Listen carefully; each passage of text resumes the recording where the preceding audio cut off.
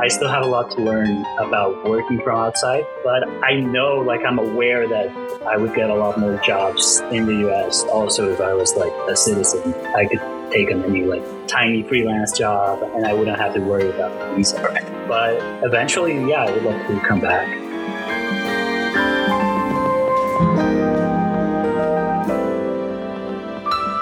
Hello, welcome everyone to Straight Ahead, an animation podcast where we spotlight rising Black, Indigenous, and people of color who are the future voices of the animation industry. I am Raymond Ozolanda, one half of your co-host. And I'm Yuki Okamoto Wong, the other half of our whole host. Our guest this week is Juan Montoya. He is a Latino artist working as a background artist at Awesome Inc. Would you mind telling us a bit more about yourself? Hello. How's it going, guys? Yeah, my name is Juan. I'm a background artist. I've been working in the industry for about 3 years now. I was born in El Salvador, but I consider myself from Colombia because I grew up there and like half my family's from Colombia. But yeah, as Latino as they come. Yeah. Fresh off the plane. We can probably get more into this later, but has your whole career been working from Colombia, or were you able to work in the States for a bit before the whole remote from work situation happened? My career started in the US and then I moved outside of the country and now I'm working from Colombia.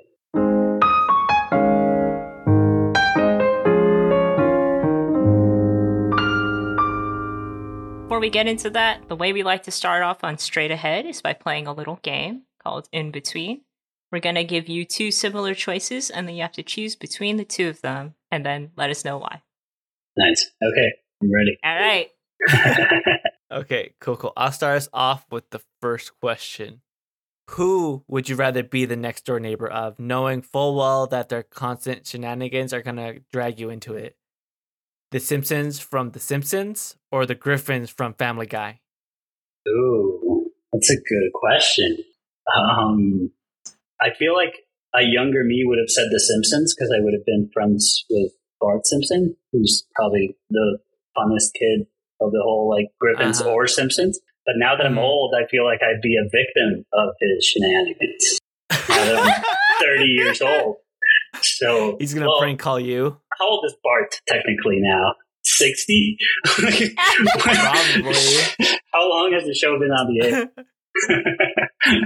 But no, I mean, I guess I would pick the Griffins because I've never seen them bothering their neighbors who aren't like Cleveland or Joe or Quagmire.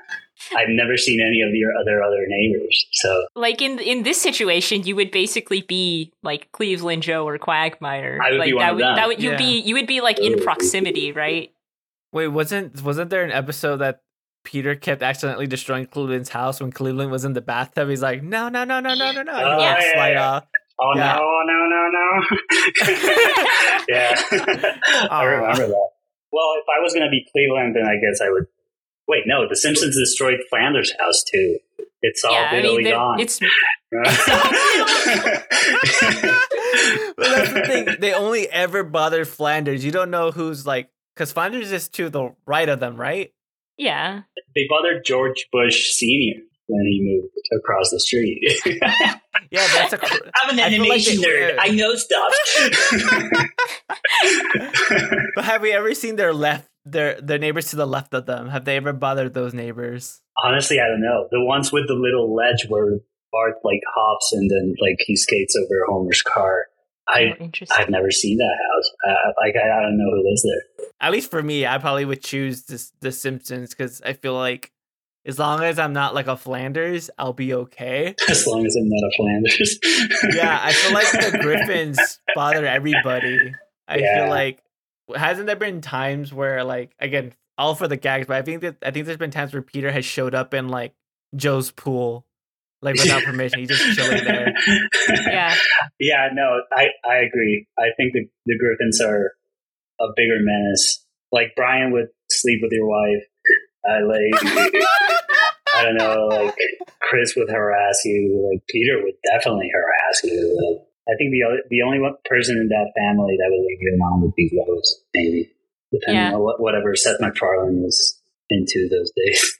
That's true. I think like similar to your point of like if I was like a 30-year-old now, Bart would definitely like annoy me or, pull a prank or whatever. I feel like I would rather be pranked by Bart than be bothered by Peter Griffin, who is also a grown-ass man.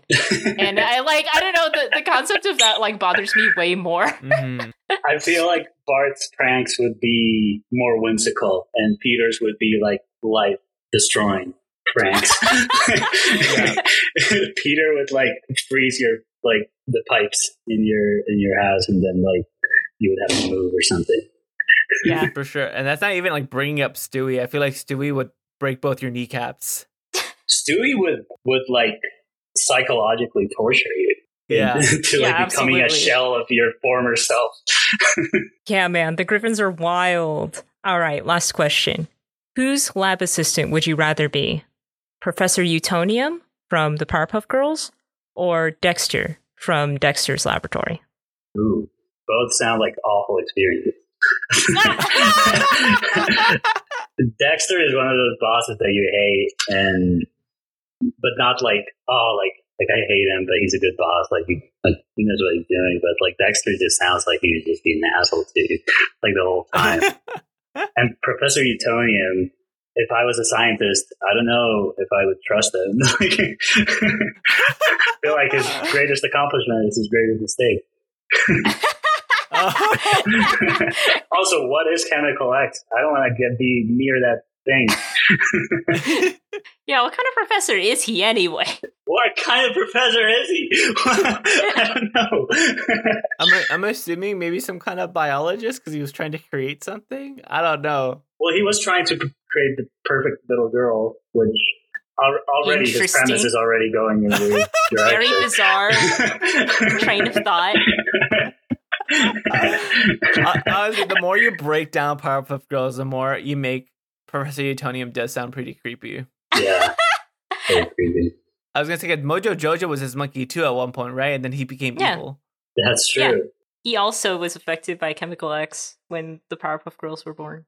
But they do portray him as a pretty nice guy. So on one hand, we have a terrible scientist, but he's a nice guy.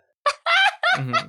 And then on the other hand, we have a terrible scientist, and he's also a terrible person. I mean, Dexter is a pretty good scientist, I would say. Like, he has a lot of stuff that does work. Yeah, you're right. Yeah, he didn't do evil things. That was Mandark. Yeah. Maybe if you're Professor Utonium's assistant, your main responsibility was just to make sure you keep Chemical X away from him. That's your only job. Yeah, just make sure he doesn't spill Chemical X again. It's like a broom handle that like it's the mixing spoon, right? That like breaks the bottle. Yeah. He's so mixing it together. Is he a scientist or a sorcerer?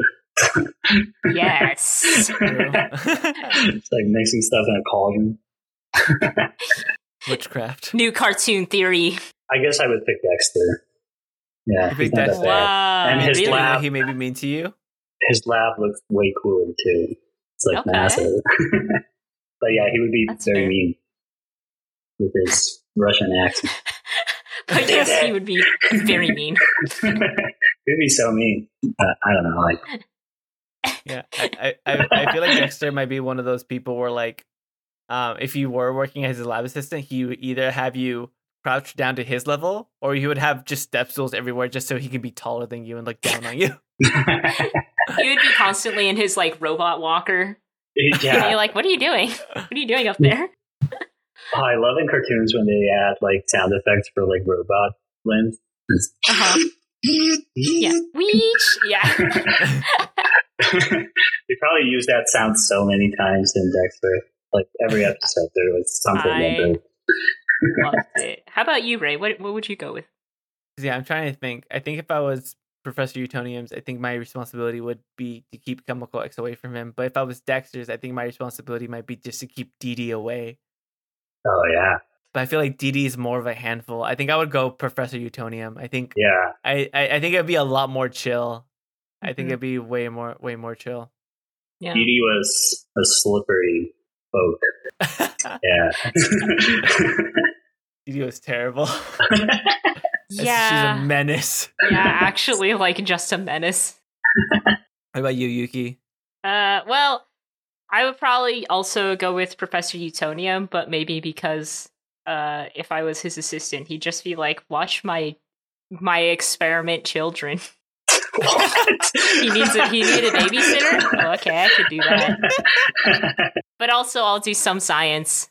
But that looks way better on a resume, though. Like, your job is babysitting, but on your resume, you put lab assistant. The Powerpuff Girls? They're famous! Of course I want to meet them! And they're all really sweet. They're really nice. Like, I feel like they wouldn't be a handful to, like, babysit. They're pretty responsible kids. Mm-hmm. For the most part, right? Thank you so much for playing with us, Juan. Hopefully you had fun playing In Between. Yeah, it was fun. All right, we'll see you guys later. No, I'm just kidding. Yeah, good job. The interview's over now. All right, let's go. All right, and then to our audience, if you have any suggestions for future In Between questions, send us a message either on Twitter or Instagram at StraightAheadAP, or send us an email at straightaheadpodcast@gmail.com. Just want to say, Juan, it's so great to have you on. I'm glad we were able to have you on as a guest, and I'm so excited to get to know more about you and your story. So to start off, could you tell us how you first got your start working in the animation industry? Well, first of all, like, thank you for having me. My first job was at Awesome Incorporated. It happened around 8 months after I graduated from college. I just kept sending resumes everywhere.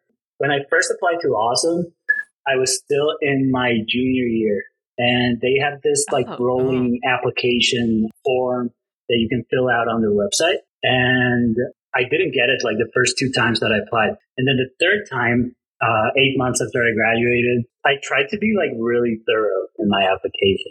I talked about my favorite project that I did back in school, which was my senior film. I tried to be as specific I could about it, tell them what I liked about doing those backgrounds. It was this whole like movie where I was the only background artist. So I had to draw like all of the storyboards were really, I feel it would be like kind of like rudimentary. So we had no idea what kind of spaces the characters would be moving around in.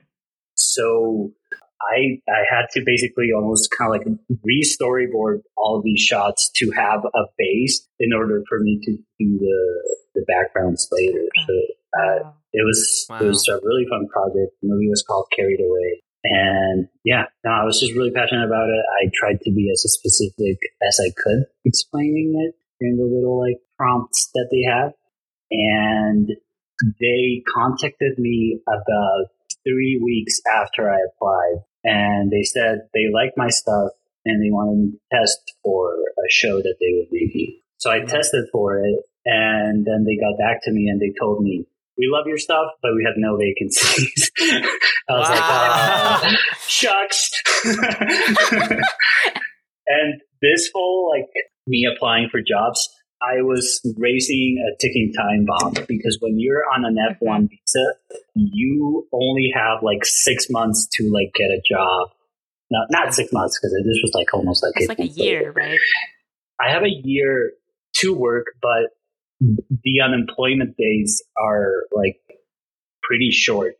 So in order to kind of like during the first year, you can do volunteering like opportunities.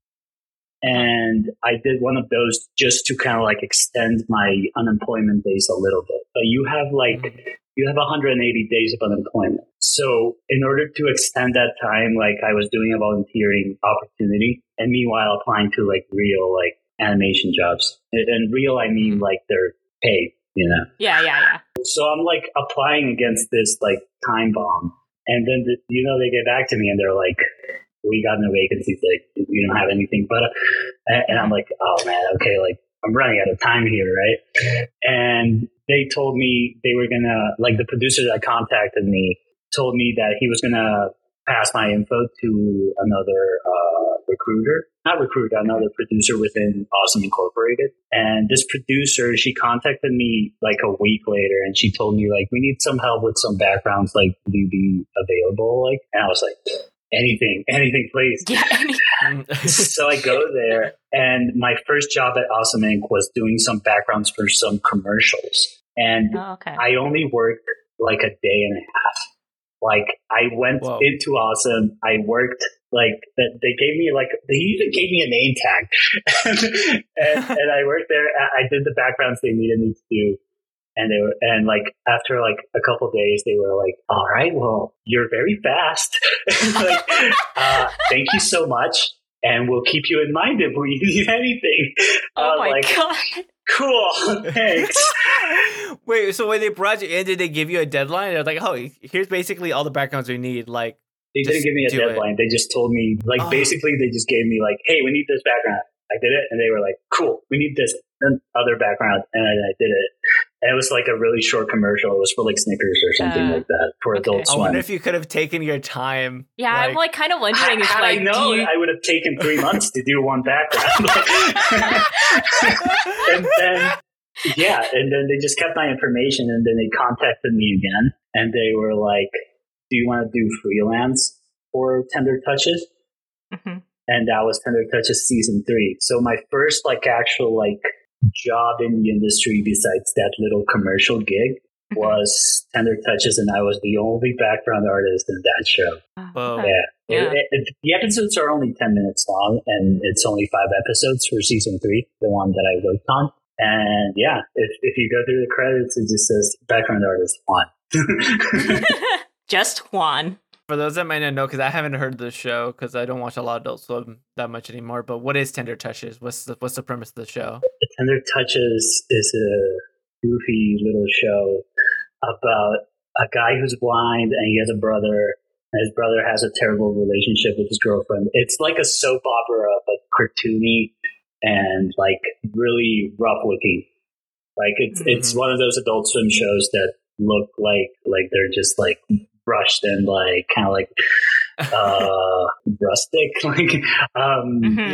Yeah. just like kind of like really basic. I had fun working on it though. I would draw holding the pencil like a stake, so that I Like a could child. get like a wobbly line kind of like texture. And Oh, stuff. that's smart. Yeah. That makes That's so sense. funny.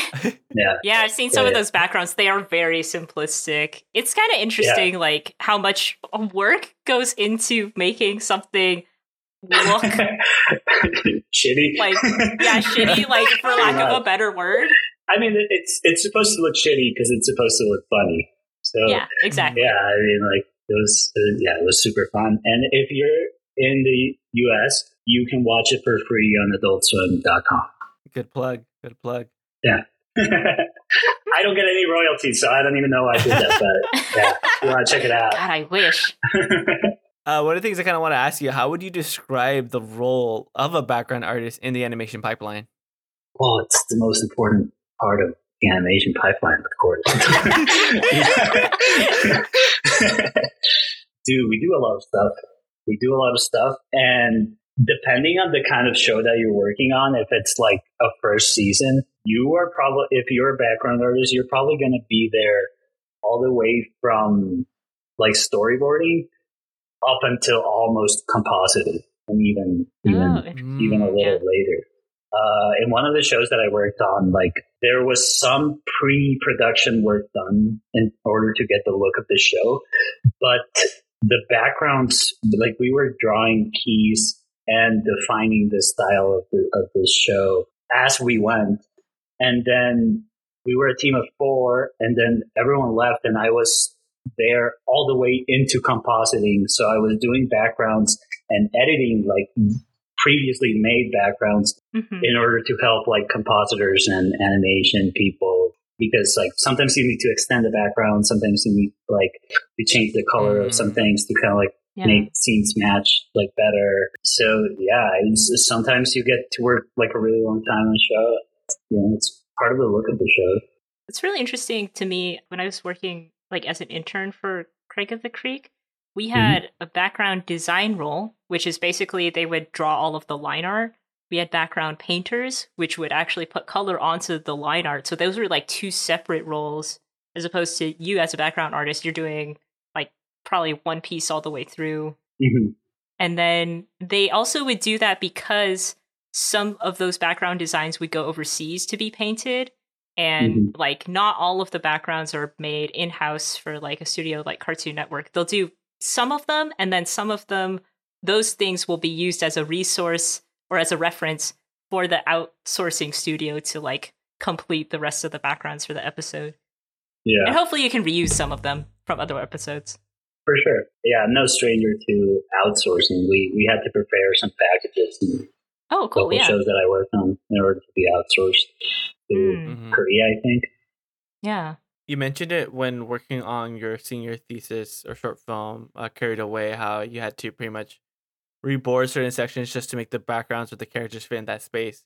Have you found yourself facing kind of a similar situation in your current career now? Like, do you feel like sometimes when you receive a board, you're like, I don't know where this character is in space? Or like, what's, as a background painter, what's helpful to you when receiving boards to make the backgrounds? I gotta say that like once like you're in the industry, the storyboard artists are top notch.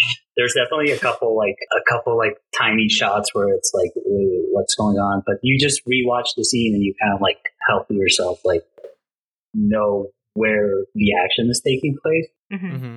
But I guess as a background artist, what we want from you, it's just like a solid floor line with like a grid. And if there's walls and stuff, just like a close approximation of where they are.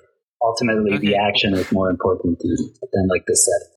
And I've never been a background lead, so if I ever get to that place to like be a background lead, like I guess I'll be working closer to the storyboard artists in order to define areas and stuff. That's honestly it's helpful and to think about because sometimes inboarding it can be super fast, super crude, and sometimes you just don't have time for certain things. But you should Yeah. always at least have time to do some kind of grid just to that way. Well, again, it's helpful to the board artists, it's helpful to everybody, but just knowing where the camera orientation is and how Yeah. the camera is leveled.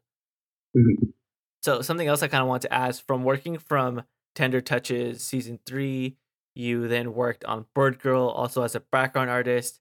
How Mhm. would you compare those two experiences, especially since the style of the shows are not similar in the slightest art direction wise? They were completely different. Like Yeah. a Tender Touches background would take at most like 10 minutes, whereas like Bird Girl, like I could go 10 hours on a Bird Girl Wow. Okay. background. Well, Bird Girl was lineless, which I love doing, but it's challenging, Like there's a lot of like shapes that you have to make using like paths, and like sometimes you just use the lasso tool, and you have to define volumes with color and like light hitting them, as opposed to just like line up. Mm-hmm. Completely like different experiences, even if it's the same job. Would you say you prefer a style like that that's more like rendered, more detailed? Yeah, definitely. Okay. Although currently I'm working on a project where we do line art, and just now, like we've done line art for like 5 months now, and just now we're starting to do painting. And I feel like you get to be detailed in both areas, not just like I got to be like really detailed with like scaffoldings and like little like city details on line art, and then in color, like I also get to like add a little bit more texture and stuff. When you kind of get into the details, what kind of stuff do you like to do? Is there like a certain niche that you have when it's like oh, I really love adding bolts to like mechs, or really like, or I really love like I love a good putting bolt. a nice wood floor plan. Like what's, or like, oh, I love adding like foliage to like trees. Like what's your like, what do you zone out on the most, or what is something that you like this is my jam when I get to do these kind of detailings? I love drawing trees, but I hate painting trees, especially in like especially in like backgrounds that are like line heavy, kind of like Bob's Burgers and stuff like that. Okay, yeah. Mm-hmm. Painting trees and like plants is horrible in those, because you have to fill out every leaf manually, because you don't want to just like select like the drawing and then just paint it behind, because you're going to get like a lot of like little gaps. And then like, for example, if there's like a branch and then it comes up to a leaf, then there's ink between like the branch and the leaf. So if you leave that, like if you just paint over it, you're going to have gaps all over your paint layer. So you have to paint it manually. So yeah, I hate drawing foliage. But I hate painting foliage, but I love drawing it. Drawing it is really fun. I like dirty backgrounds. I like backgrounds that are like a city, like alley, and like there's like cigarettes on the floor and like trash and like maybe like a dumpster and there's like stuff like dripping down the dumpster. I love little texture stuff. That's what I like the most, probably. That's interesting to me because I feel like with any discipline, there's something that you tend to jam with a lot more. I feel like with boards, I find it really fun when I actually get to do some kind of action, you know? So those are always fun to me, or when I can work with like a specific character. But yeah, like I feel like in animation, same thing. There's like certain like some people can get really detailed with like, oh, I just love doing hand movements. Like I love when I can do like a nice hand motion or something like that. So yeah, I was interested in seeing like what's kind of like what you like. Kind of moving forward, you also worked at Bento Box, producing work for Netflix's Sunday Morning All Stars hits, and also Mulligan. I saw the trailer for Saturday Morning All Star hits. It's kind of wacky and out there. It's a kooky show. Yeah, it's very like 80s, 90s, like, you know, like variety kind of show. Yeah. Like it's So what was it like making backgrounds for a show where it's like every episode seems like they have a different segment or a different bit, so there's no probably consistent art direction? Or was there a consistent art direction? Like, how was that show? There was a consistent art direction in the way that like each episode had its own, or each cartoon within this like universe had its own aesthetics, right? And and each show had a different mood references that we used and like different inspiration. But it was such a different experience from anything else, because like you're used to doing like 10, 13 episodes, everything like looks the same. You're trying to be consistent, and here you're like one day you're doing something that looks like a Ghibli movie, and then the next day you're doing something that looks like some UPA kind of like cartoon, or like what was another one or like Scooby-Doo, you know? It was super interesting, super cool. I had really, really great mentorship from our lead artist. His name is Wes McLean. He was amazing. Like I learned a lot from him, especially in like perspective and like using harmonious colors. Yeah, he's got like great aesthetics, and like if you guys have time to like check out his portfolio, like it's really good stuff. One of the things that have yet to be released has been Mulligan. However, you're designing and painting backgrounds in Harmony. Yeah. Describe that workflow, because that's interesting to me. Like I know it can be done, but like I'm assuming. I would think it's easier just drawing it in like Photoshop and stuff and just importing it. Like, what's the benefit you're getting from doing it in Harmony for Mulligan? So when you design a background in Photoshop and then you want to import it into Harmony, you have to flatten every layer in order for animators to animate around all of your assets, right? And it's a process called templating, where you kind of like flatten them first in Photoshop, and then you bring them into Harmony and you kind of like set up the file and leave it ready for animation, right? So, like, for example, you painted, like, a table and then some chairs and, like, in the background, and if you need the character to go in between, you would flatten those and then template each one. Yeah. Yeah. And then if, like, the chair falls and it breaks, you have to draw the broken chair, and, like, they have to be able to turn all of these assets off and stuff like that. So you have to basically create the file in Harmony in order for them to like use it and animate around it. And it's not a long process. It can be tedious because like each background like takes maybe like 4 or 5 minutes to template. It can be faster. Like you can probably write like a Python script or something to like do it really quickly. But sometimes there's like little manual things that you have to tinker with, like transparencies and things like that aren't the same for every background. So you kind of have to do it manually. You don't have to do that in Harmony if you draw and design the backgrounds in software. Like it really is the future, because you can do anything within the software, and then you can re-edit without having to have an entire pipeline in a different software. You can re-edit within the software. And then painting is way easier in Harmony than it is in Photoshop. Really? Not in terms of effects, like textures and like gradients and like things like that. That's better in Photoshop. Are you talking about just like fill bucket? Like just the fill bucket tool? Yeah.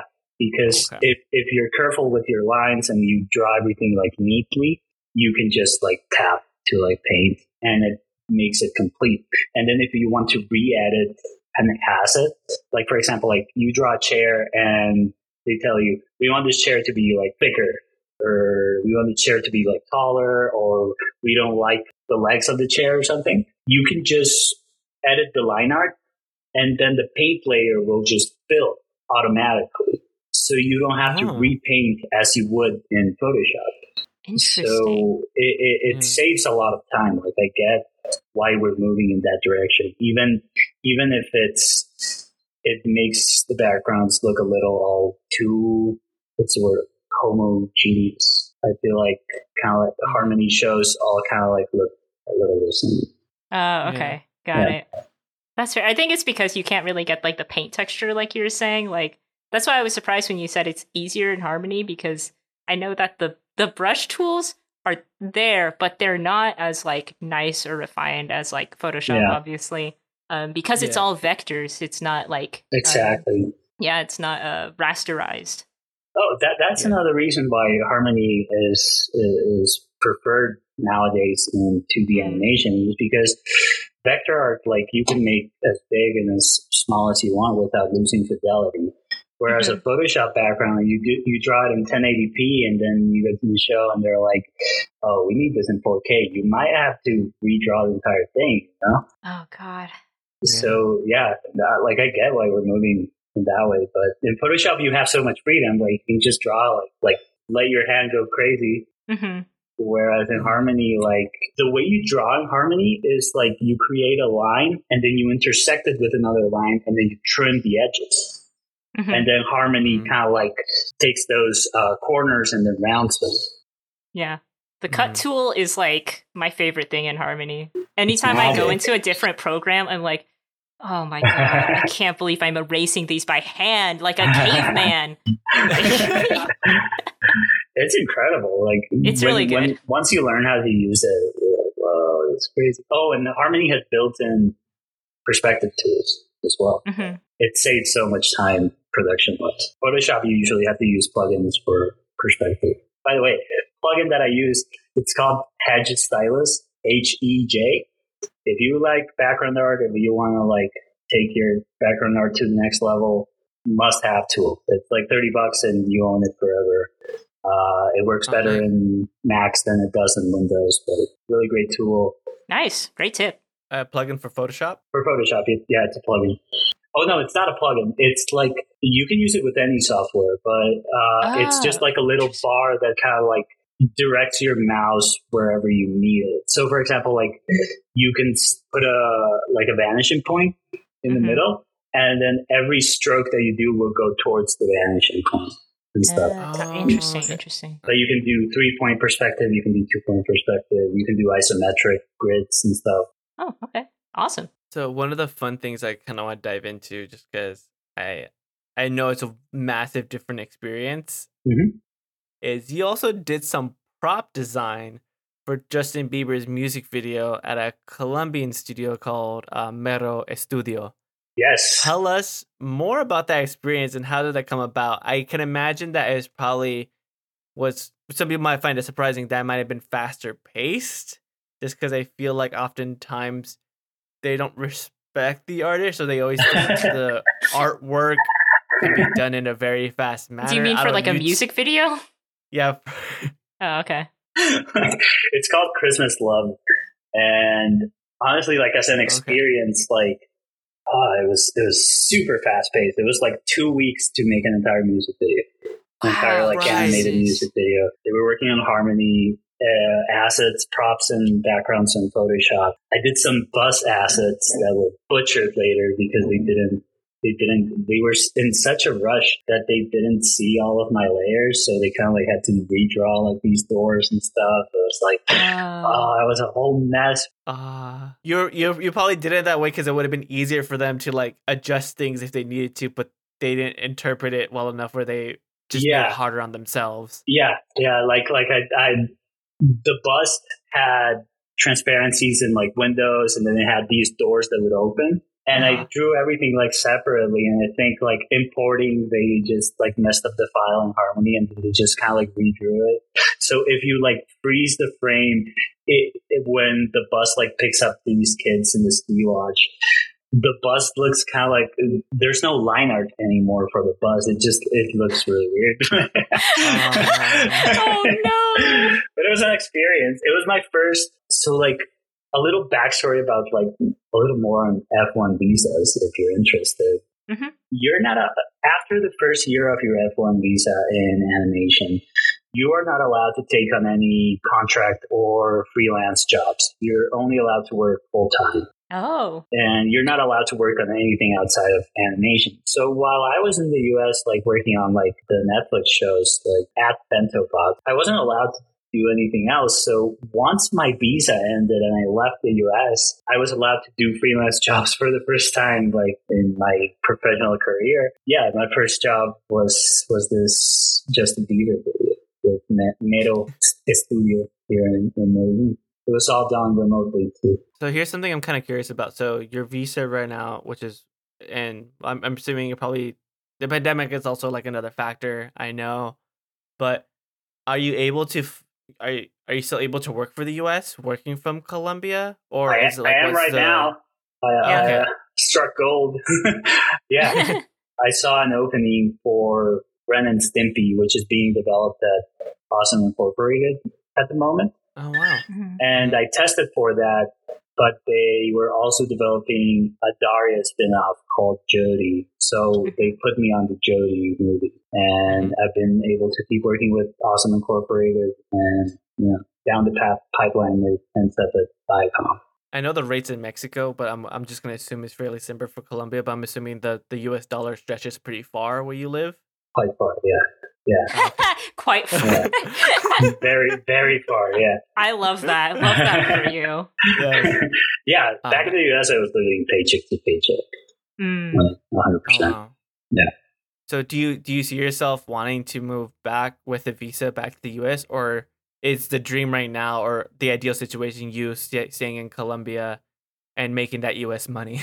Well, I feel like right now I'm kind of like being pretty lucky that I'm able to work for a US studio, especially because like they already knew me, so like I was able to get back to working with them, and Awesome Incorporated is really organized in everything that they do. And like something that I noticed about them is they always have like the latest like software or like ways of doing all of the non-animation part of like running an animation studio.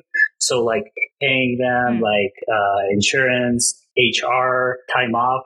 They're always using like the latest, like kind of like a company.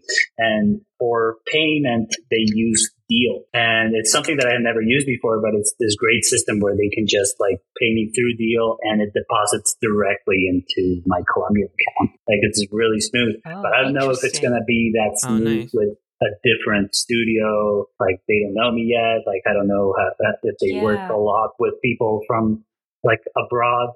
So, you know, I guess like I still have a lot to learn about working from outside, but I know, like I'm aware that I would get a lot more jobs in the US also if I was like a citizen. I could take on any like tiny freelance job, and I wouldn't have to worry about a visa.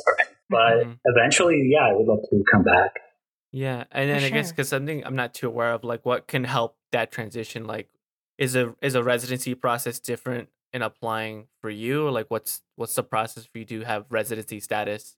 I would have to, residency comes like way later. I would first have to be sponsored on an H-1B visa, which is a work visa. Okay, the H-1B. And yeah, those usually last for like 6 years. And the H-1B visa is funny because like I've never applied for one, but it's basically a lottery because they only have like 60,000 spots per year. And then there's like millions of applicants, and it's not like 65,000 spots for animators. It's 65,000 spots overall. Everyone. Exactly. Yeah. So I have friends that have been lucky with them.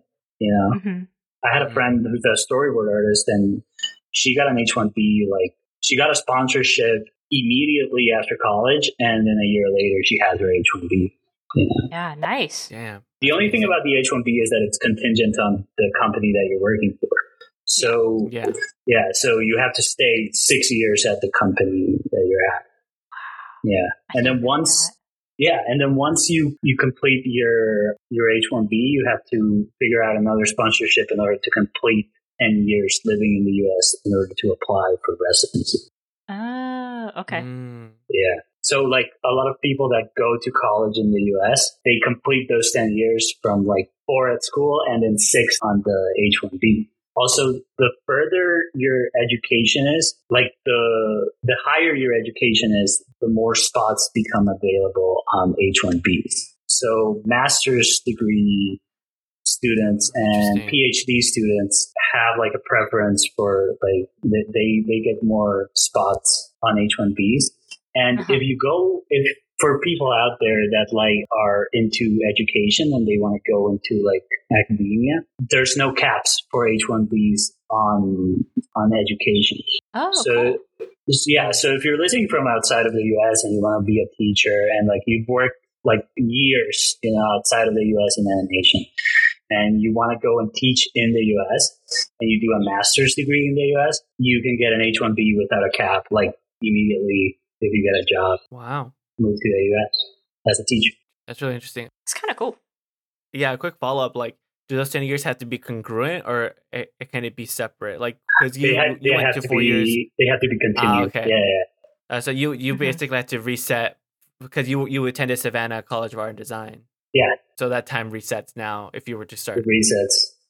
6 years down the drain. No. Well, hope you find a way back to the U.S. because honestly, I think I've looked at your portfolio and I love your background. I think it's so cool, especially the ones that you did for Carried Away and just some of your own personal stuff. I think it's super, super cool. So wishing you best of luck. But until then, keep making that U.S. money in Colombia and just like stretch just that save dollar up. as far as you can. Thank you. I mean, like, I'm going to keep applying, you know, and like sometimes like Titmouse has like jobs where they say like anywhere in the world. So, you know, just keep applying. Yeah, please do. And the next thing I kind of want to ask is, how do you feel your cultural background influences you and your art? I don't know. I feel like you're kind of like limited into the style of the show that you are working on. I feel like my life experiences influence more my work than my cultural background does. But, you know, I try to put little Easter eggs sometimes in different backgrounds that I do. I remember there was this in Smash, there was Saturday Morning All-Star Hits. There were some scenes that took place in a museum, and I would have to put like these like museum artifacts in the foreground of a shot. And I put Colombian golden statue in one of those foreground shots. Oh, cool. But don't go looking for it because that background was never used. I did put a bag one of, time. I did put a bag of Colombian coffee in the background of Bird Girl. Oh. If you go to Judy's office, like I think in like episode 2 or 3, and you look in the background in like her little like kitchenette that she has in her office, there's a bag of Flaming Hot Cheetos, and then there's a bag of Juan Valdez coffee in the background. So, nice. See, I love stuff like that. Because again, I think this is only things that like those in the space can actually appreciate. Because like I'm pretty sure there's hundreds of shows that even though I follow the artists and I love their work, or shows I grew up, they know all the little things that they hid inside that the only people are going to appreciate is either them or their inner circle. And I love that in animation. Yeah, it's super fun. Whenever you can get away with it, like it's like my little secret. To go back on what you said about like rather than your cultural background, but your life experience, how specifically, I guess, have you brought that into your work? I'm curious, and why you would like distinct it, you know? So I have a background in car design, like designing Really? like vehicles. Yeah, Oh. and somehow like I always end up drawing cars in a lot of my shots, especially as props. Like in Bird Girl, I did like a helicopter, I did a Hummer, I did a cop car, did a little like compact car. I mean, my supervisor knew that I like cars and stuff like that, so she would always assign me really cool like car shots. Shout out to Kat Stockton. Oh, yeah, Kat Stockton. Shout out to Kat, best boss. Yeah, I learned a lot from her in perspective and like working a lot.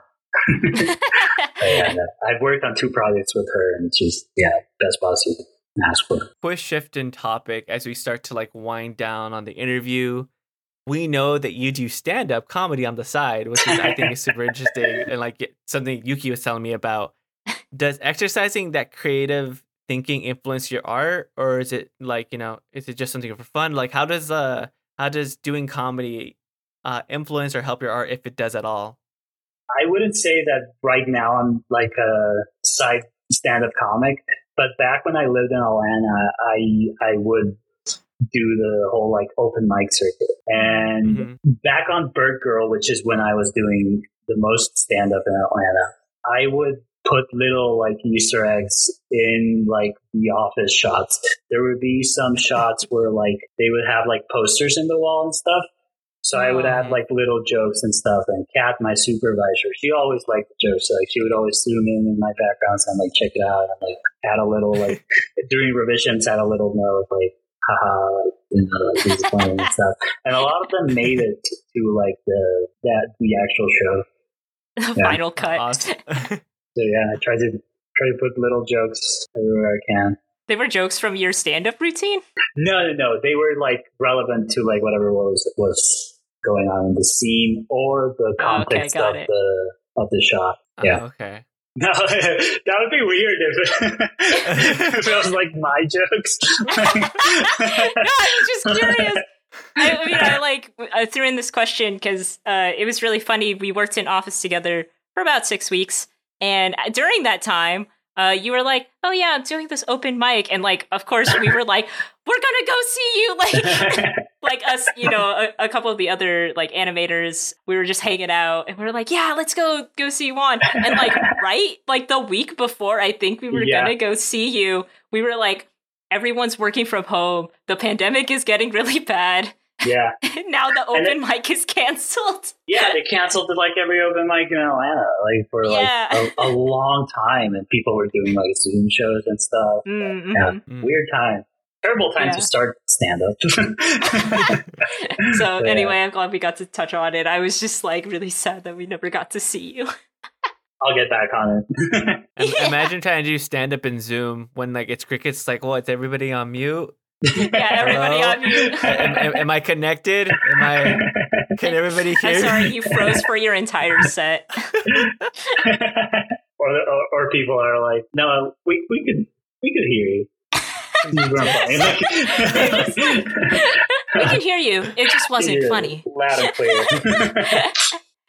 Honestly, that's the worst thing about pitching right now in storyboards. Yeah. Just out of respect, like, and not to stop the flow of the pitch, people just mute themselves. So it's always hard to read the room if your stuff is interesting or funny. Yeah, it's like you have nothing to bounce off of when you're pitching, and it's just afterwards they were like, "Oh, that was great," or "Oh, that was funny." In your head, like, "I hope you mean it," because if you laughed, I didn't hear it. Oh God, that's so annoying. I bet you missed like the room with the Post-its and everything. Like, yeah, dude, I never got to do. I was only in studio for about a week when I started as a revisionist on Gremlins, and then, you're a pandemic baby. I am a pandemic baby. My career has been majority pandemic, working from home. As we wrap up, and before we get into our final question, where can our audience find you? And is there anything else you want to promote? You can find me in Medellin, Colombia, in Envigado. No, you can find me. You can find me on Instagram at one, like the number, and just one Montoya. And then my website is also onemontoya.com. And it's really all my social media. I don't really use ArtStation. Anybody out there uses ArtStation? I should use ArtStation. I think a lot of like biz dev and like painters use ArtStation. Video game industry a lot. Yeah, a lot of use video game ArtStation. industry for sure. Mm-hmm. The stuff over there is intimidating to say It's the so least. intense. I'm like, oh, I can't put anything here. But imagine just being that niche, just posting like really derpy art when you think ArtStation, you think all this great, amazing concept art, like these floating buildings, these magnificent creatures, and you're just posting like derpy dogs. That would be great, actually. Yeah, you're right. Posting my Tender Touches backgrounds there. So as we come to a close, is there any final advice that you want to bestow on those that want to pursue a career in animation? Give up. Stop it. Don't kid yourself. No, dude, like, it's just, you got to put your work out there and you got to fill out forms. Like, forget about the whole, like, foot in the door thing, or like, I know someone that works there, like, my life is solved. Like, I know the third background artist on, like, whatever studio. Like, no, just apply. Be proud of your work, no matter if you've done, like, one 30-second shot or you've done, like, 80 movies. Like, be proud of that one thing that you got and, like, apply. They actually read those application forms. People think they don't, but they do. Yeah. Like you were saying, the last one that you submitted was really in-depth and just kind of like is showing off what you had done. And it was the third one, you know? So, like, yeah. I mean, even if you thought it was a no before, like, yeah, just keep applying. Yeah. Well, perfect advice. Thank you so much for joining us today. And if you, audience, enjoyed our interview with Juan today, please rate and follow us on Anchor, Spotify, or wherever you tune in. Follow us on Twitter and Instagram at StraightAheadAP. If you have any suggestions for future guests, please contact us on social media or send us an email at straightaheadpodcast@gmail.com. We love discovering new professionals and want to use this platform to boost these voices of the future. And finally, a big thanks to our music composer, Daniel Rodier. Thanks again for listening, and thank you once again to our guest, who has a bright future straight ahead. Until next week, have a wonderful day. Bye, everyone. Bye. Thank you for having me. Yeah. That was a pleasure, man.